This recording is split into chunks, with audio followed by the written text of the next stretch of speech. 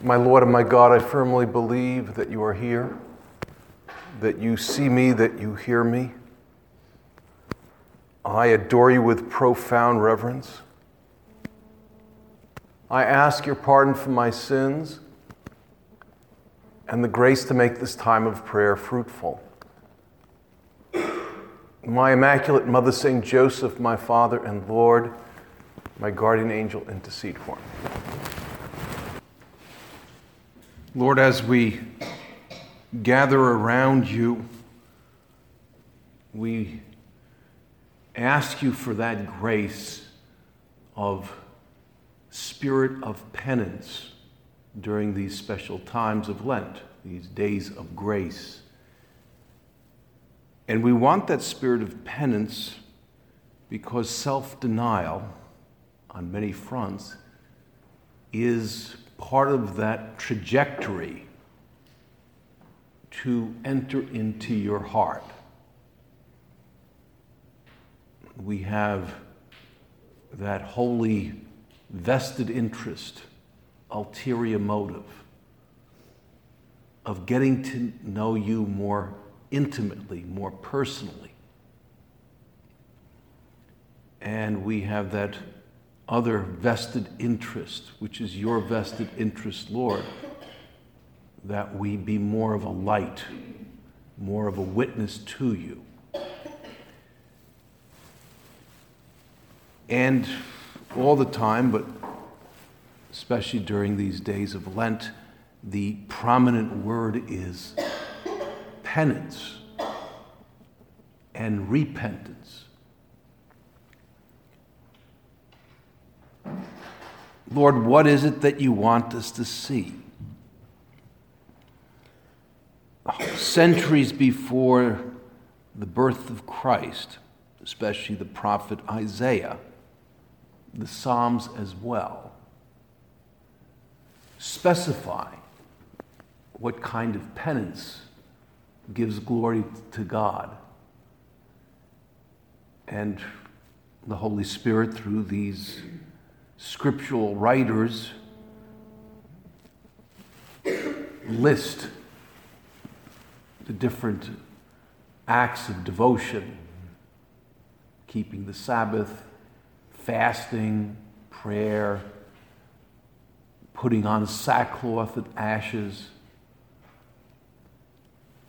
And the Holy Spirit says that those acts in themselves do not please God.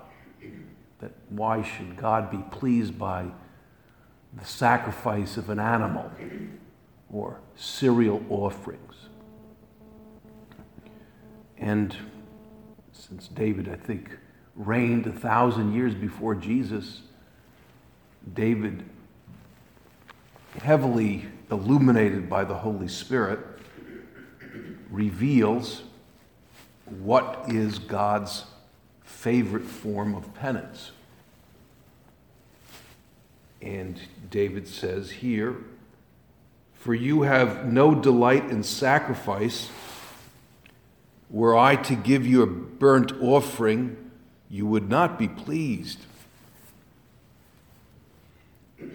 The sacrifice acceptable to God is a broken spirit, a broken and contrite heart, O God, you will not despise." And in the intimacy of our hearts, we can tell our Lord, "Lord, give me the grace of repentance." It's a grace. And we could hear our Lord tell us, it's a grace, but I want a specific struggle. My grace works with your freedom, because freedom is the motor for love. An act of freedom is an act of love.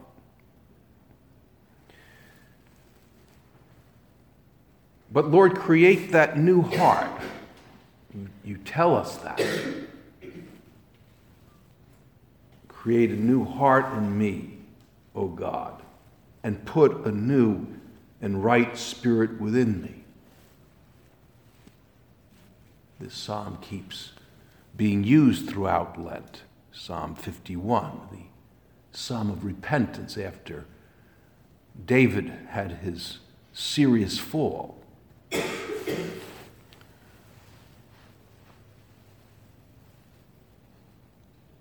Yes, we have our Lenten resolutions, and that gives glory to God. But the common denominator, the Holy Spirit tells us, Jesus himself, is that spirit of examination so that we can exercise that devotion of sorrow and commitment to struggle in a certain area or avoid a certain sin.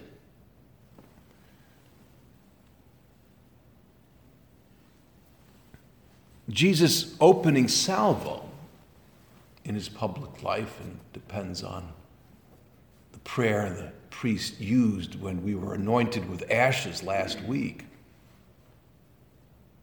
The first phrase of his public life is, repent and believe in the gospel.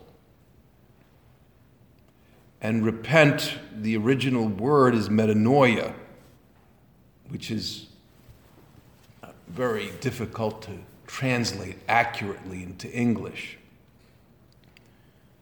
because it's sorrow for sin, but it literally means an entire overhaul of bad habits, of sinful actions, a total change from head to toe.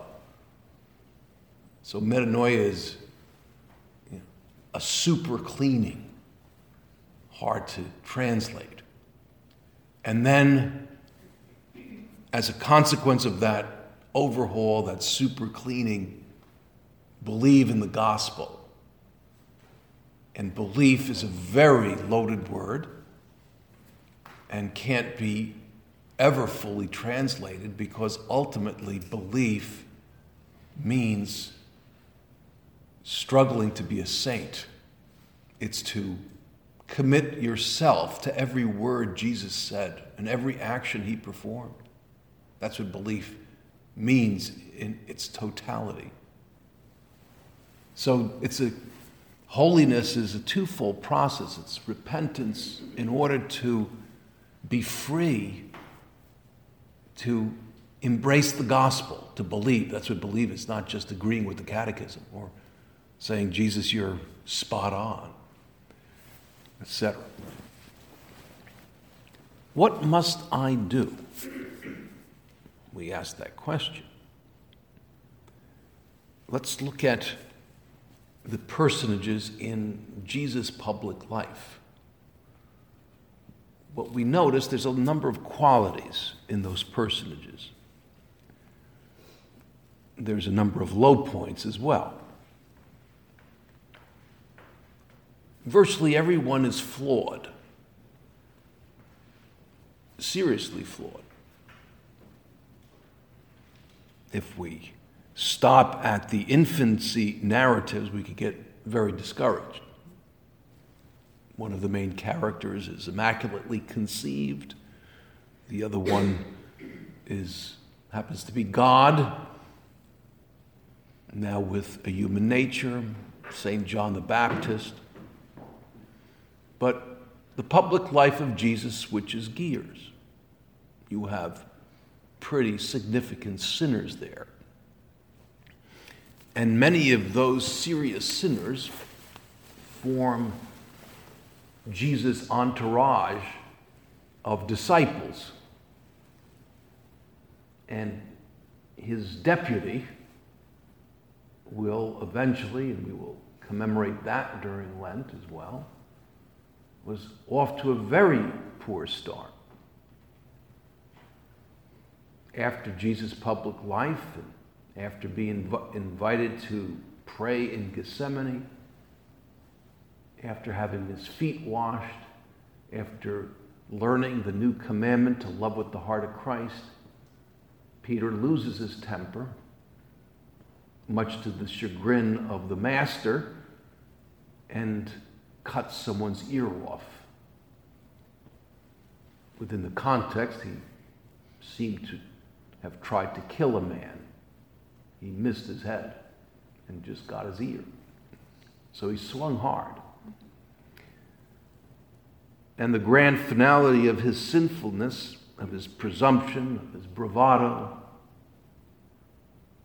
of his tendency to compare himself with his brother apostles, he commits one of the worst sins. He betrays Jesus after having promised that maybe everybody else would betray him, but he would not betray him. I tell my retreatants when I'm giving a meditation on repentance, and people get nervous if sacramental confession is part of a 5-year plan or 10-year plan. And so I try to give them some encouragement and tell them, don't take yourself so seriously and don't give in to pride that your sins are extremely special. They're not. They're kind of standard, bordering on boring. And I said, I'm morally certain that no one sliced anybody's ear off and that no one denied Jesus Christ, swearing and cursing in public. And I don't think anybody terrorized anybody, like St. Paul, who was, the scriptures say that he was responsible for the first martyrs. How did they convert? And I need to do the same thing, perhaps without the melodrama of these gospel episodes. How did Peter become effective? Not in the American sense where, now he became a big success, but how did he become a witness? How did he become an evangelizer? It all started when Jesus looked at him and he looked at Jesus. And he contemplated how much Jesus loved him and how he loved him unconditionally.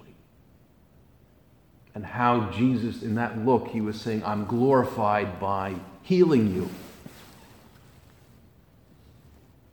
You need to repent. And you're going to be even better than before.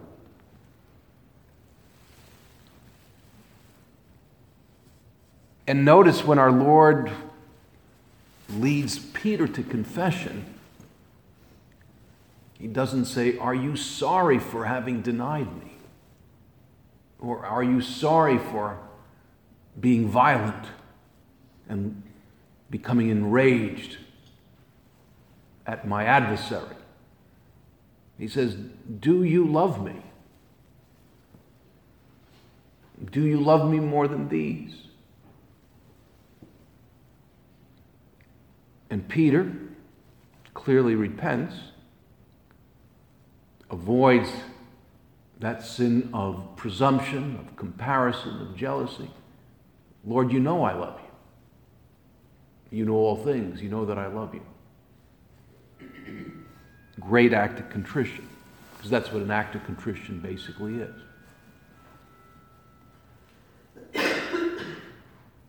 We see in the gospel, every conversion is personal and unique, but there is a common thread that they all converse with Jesus. They look at Jesus. It's not a question of guilt or hearing a discourse on ethics or even threats of condemnation. It's contemplating the love and the goodness of Jesus. It doesn't even begin with an examination of conscience. It leads to that. And I think there could be a tendency to skip a very important step. Let me get right to the examination of conscience and analyze how I'm doing. No. Yet, what comes first is to look at him. Plagiarizing the readings we've had during this retreat from Fulton Sheen, or the recording. He was speaking about looking at the goodness of Jesus, especially Jesus on the cross. His knee-jerk reaction when he's being nailed. Father, forgive them. They don't know what they're doing. And just as Thomas Aquinas says, and all the great saints say, that the greatest sermon of Jesus was acted out. Pilate asked for an elaboration of truth, a definition of truth, and Jesus didn't answer him. Ostensibly, it seems that he was not going to give him an explanation of truth. Pilate said, "What is truth?" Well, he did. Not immediately, when he was crucified. That was his answer. That's truth. This is the greatest revelation of God's love. And I need to look at that in order to examine myself. I need to see how much he loves me, and I need to look at the standard. Again, plagiarizing the recording, Fulton Sheen was saying that in order to be familiar with dirty water, you need to first be familiar with clean water. In order to know that a note is dissonant, you have to know what harmony is like. In order to be uncomfortable with the weather, even though we've had a nice winter, you need to be familiar with California. And then you understand what good weather is. Then you could appreciate the bad weather here. So he says, well, we need to look at him. And again, we use that special psalm of repentance. The Holy Spirit composes this prayer. Behold, you desire truth in the inward being. Behold, you desire self-knowledge.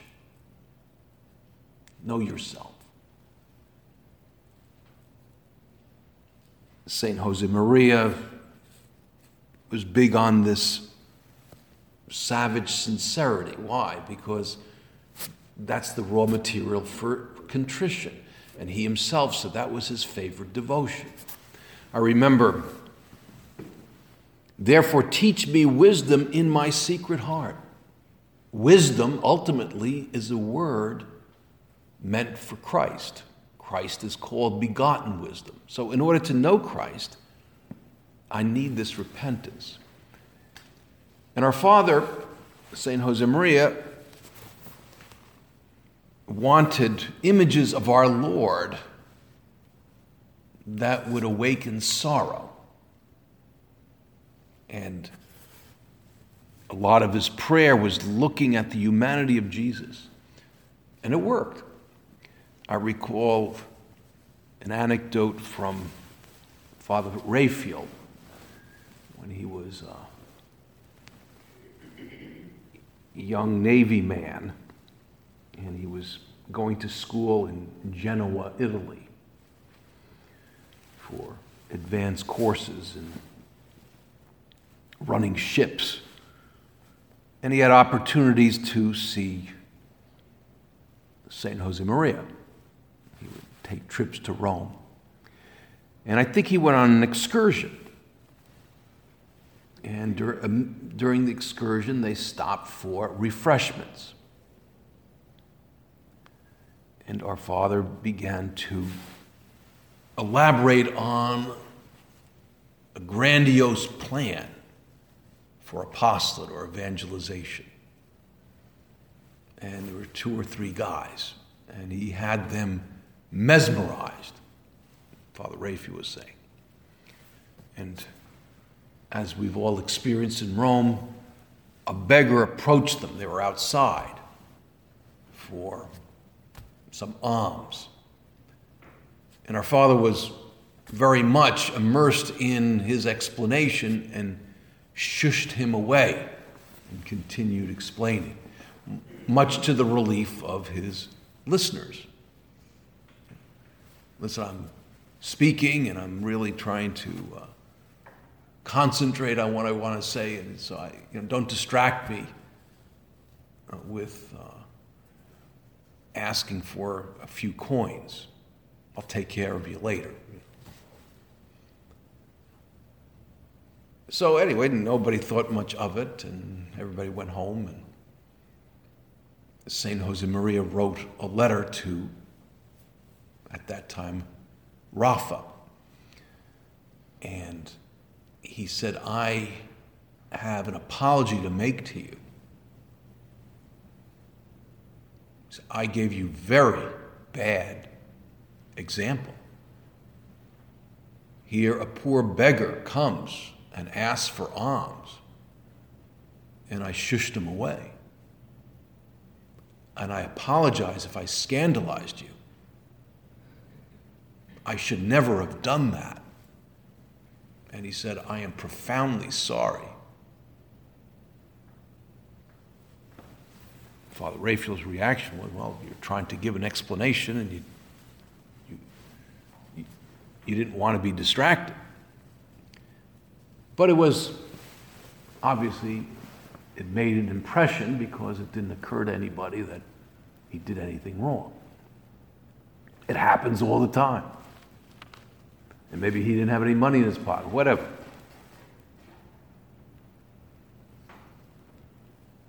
And he would do that.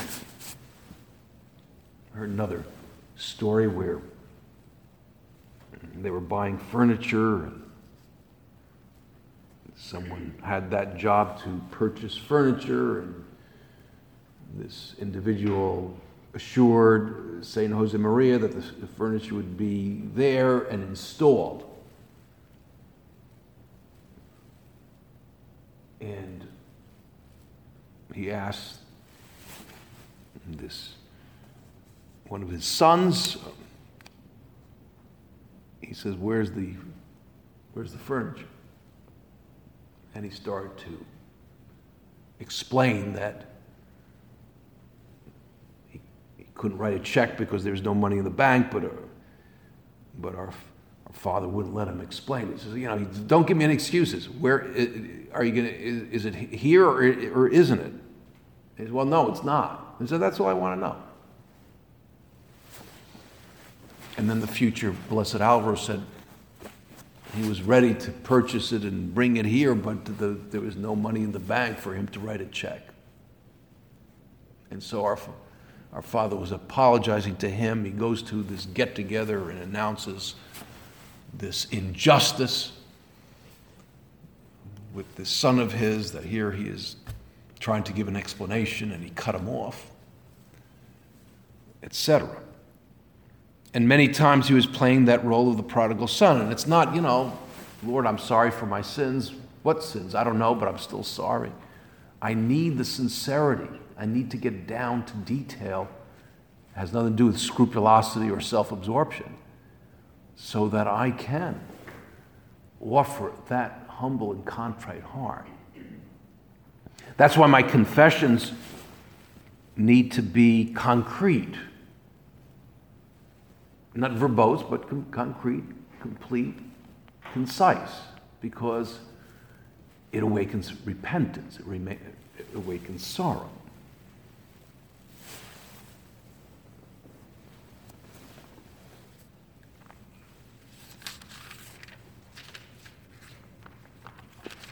I see in the gospel, in the parable of the prodigal son, the most moving episode of repentance in the gospel, I think. How did it start? Well, he started to experience emptiness and sadness. We all are prone to bouts of sadness or anger or weariness or feelings of frustration. We want to use those sentiments to our advantage because there's always the P word, pride, behind those sentiments. And there's always a resistance to radically imitate Jesus on the cross. We're a work in progress, and he wants us to be part of this. It's not, he creates a humble and contrite heart without our cooperation. And the prodigal son, he experienced emptiness. And he was losing dignity because he was feeding swine. And he realized he'd been duped by sin. You know, sin is always a lie. I could be happy by alienating myself from God's will. And what does he do? Well, he contemplates the goodness of his Father, which is an image of God the Father, but it's also an image of Christ himself. How good I had it with my Father. I fooled myself. I lied to myself and alienated myself from him. And now look at me. And when he came to himself, that's sincerity. How many of my father's hired servants have bread enough to spare, but I perish here with hunger? I will arise and go to my father, and I will say to him, Father, I've sinned against heaven and before you. I'm no longer worthy to be called your son. Treat me as one of your hired servants. This is the scenario St. Josemaria kept bringing to the fore in his own life. And that's what I want to do as well. Always beginning by looking at him and coming to myself. And we could end our prayer using these 2 points in the way. How low you have fallen this time. Begin the foundations from down there. Be humble. A contrite and humbled heart, O God, you will not despise. Another fall. What a fall. Despair, no. Humble yourself, and through Mary, your mother, have recourse to the merciful love of Jesus. A miserere. Have mercy on me, and lift up your heart, and now begin again. I thank you, my God, for the good resolutions, affections, and inspirations you have communicated to me in this meditation. I ask your help in putting them into effect.